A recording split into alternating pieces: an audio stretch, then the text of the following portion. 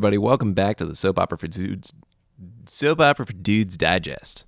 If I can talk, this is a weekly podcast-ish chronicling the real-life drama, emotion, and heartbreak of a fantasy football league in which we obsess over assigning pretend points to real-life football players.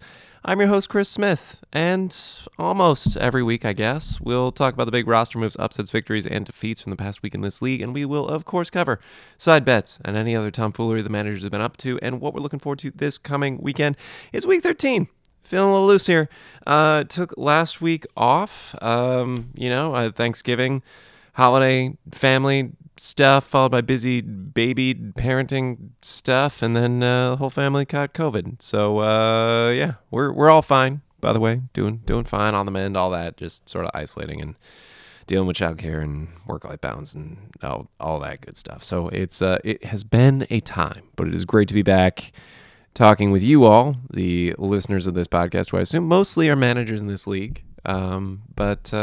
Great speaking in your ears. Let's talk about what happened not 2 weeks ago, but just this past week. I lost. I lost to Derek 74-87. Derek had a good game, and I had a dog food type of game. It just wasn't. The buys didn't work out. Players didn't work out. Just fail.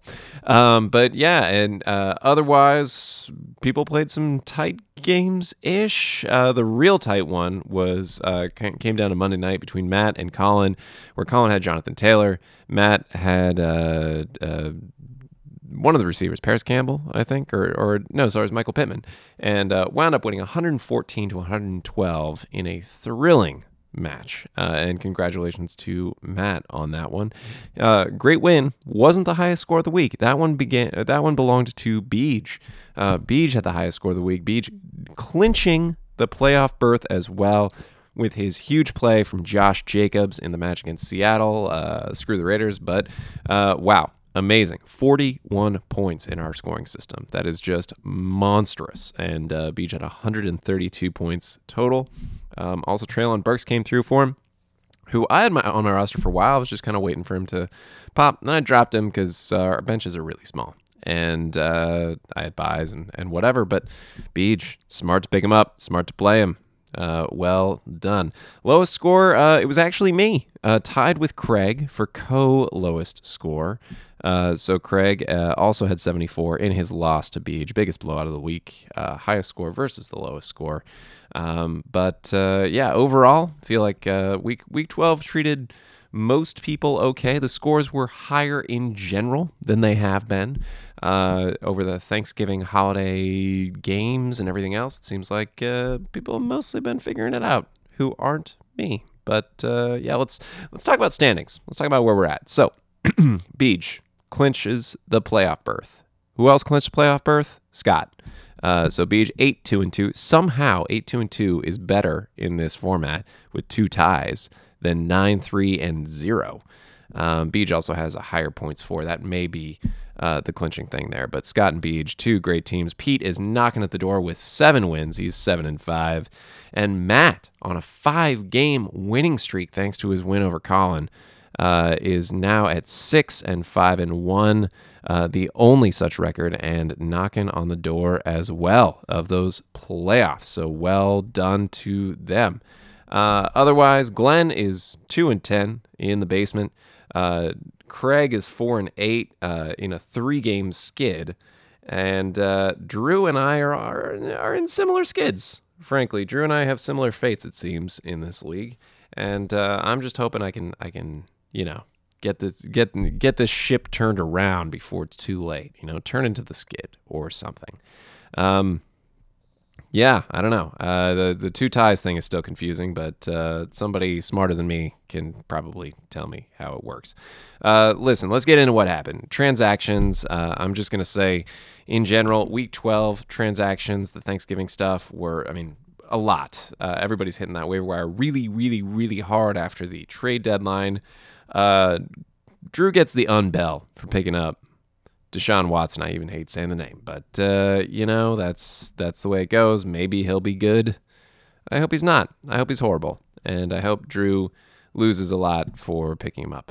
I don't know. But some notable transactions, I would say. Glenn picked up Jameson Williams, which is an interesting pickup, if only because Jameson Williams is that rookie wide receiver who's awesome, who tore his ACL in the college national championship game, and probably would have been like one of the first receivers drafted.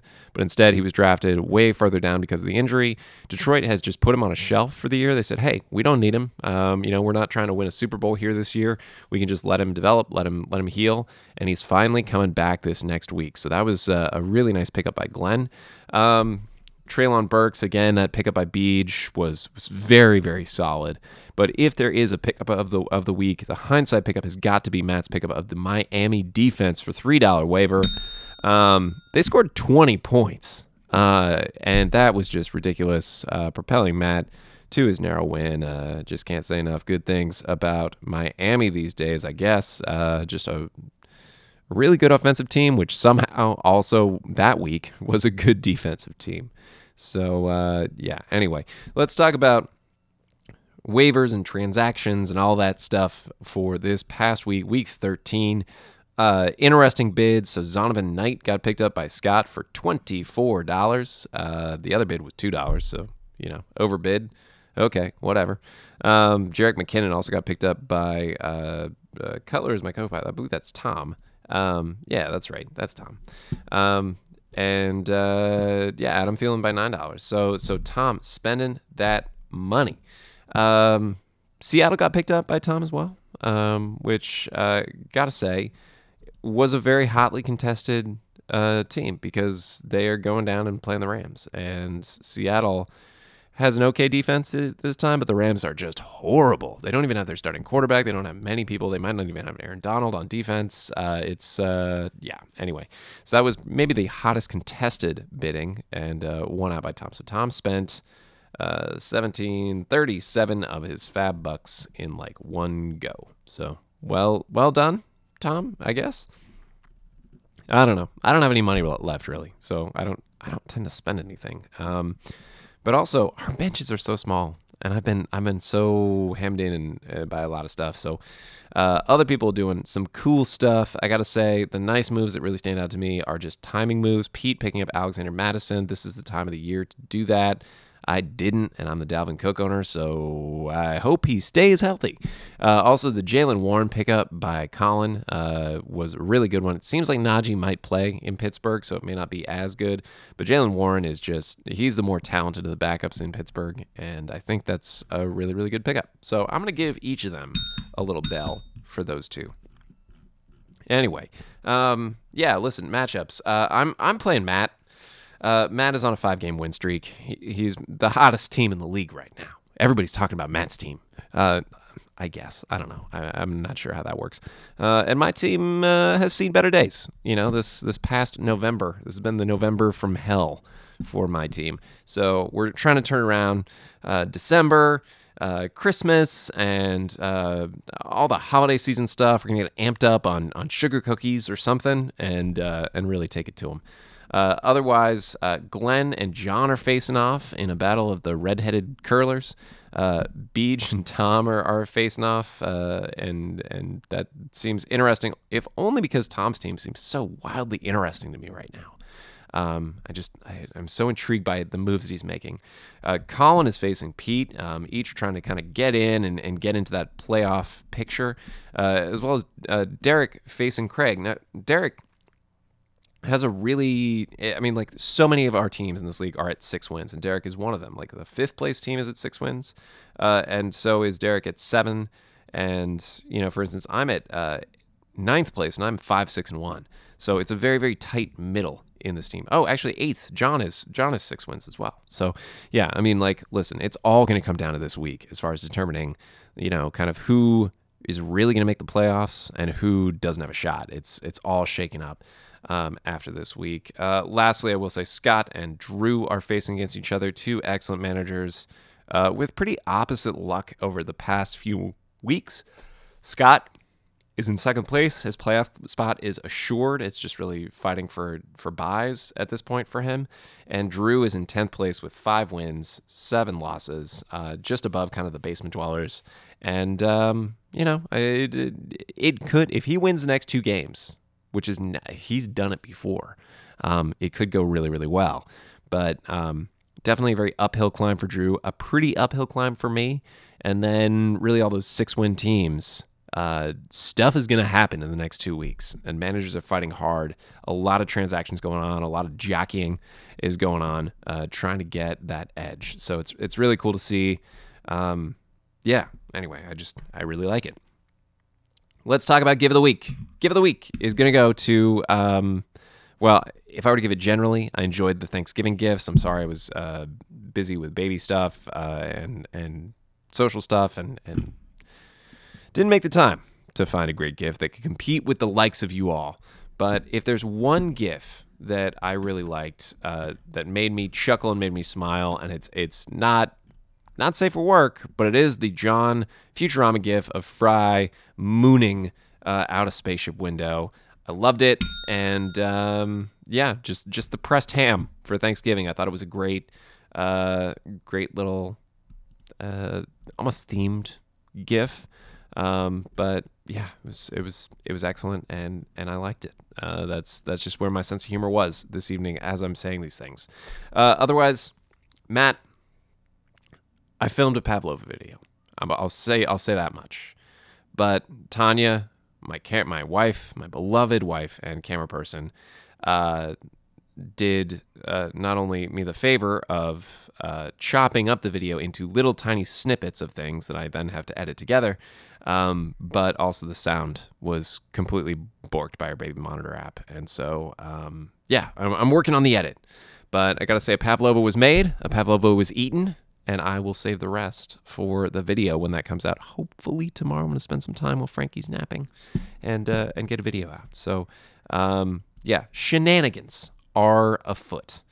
Lastly, I guess I just want to indicate a vibe check with you all. Listen, Matt, you're on a 5-game win streak. You're doing great. Hottest team in the league. Me, I'm on a 5-game no-win streak. I had 2 games a loss, a tie, and 2 games a loss.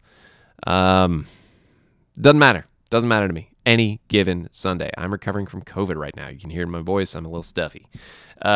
Yahoo has me down in the projections after Thursday by a handful of points. But Yahoo projections are trash. It don't matter. Matt, you're going down. I'm calling it right now. This is my flu game. All right? I'm down but not out.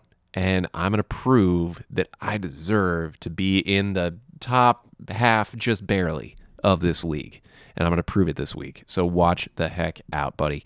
Otherwise, I hope everybody has a great rest of your weekend, that everybody enjoys Sunday and football and everything else, and that your teams play well, except, of course, for Matt, whose team, I hope, can't even get out of bed, just suffers crippling, momentary paralyzation or psychosomatic disorders where they just can't get out of bed and they all get zeros. I think it's going to happen. Not really. But anyway, I think that it should be a really fun matchup. Matt, it's always a pleasure competing against you. And I'm going to win. So there you go. All right, everybody. Take care. Be well. Much love. Bye. What? DRAMA. Drama. Right there. Yep, for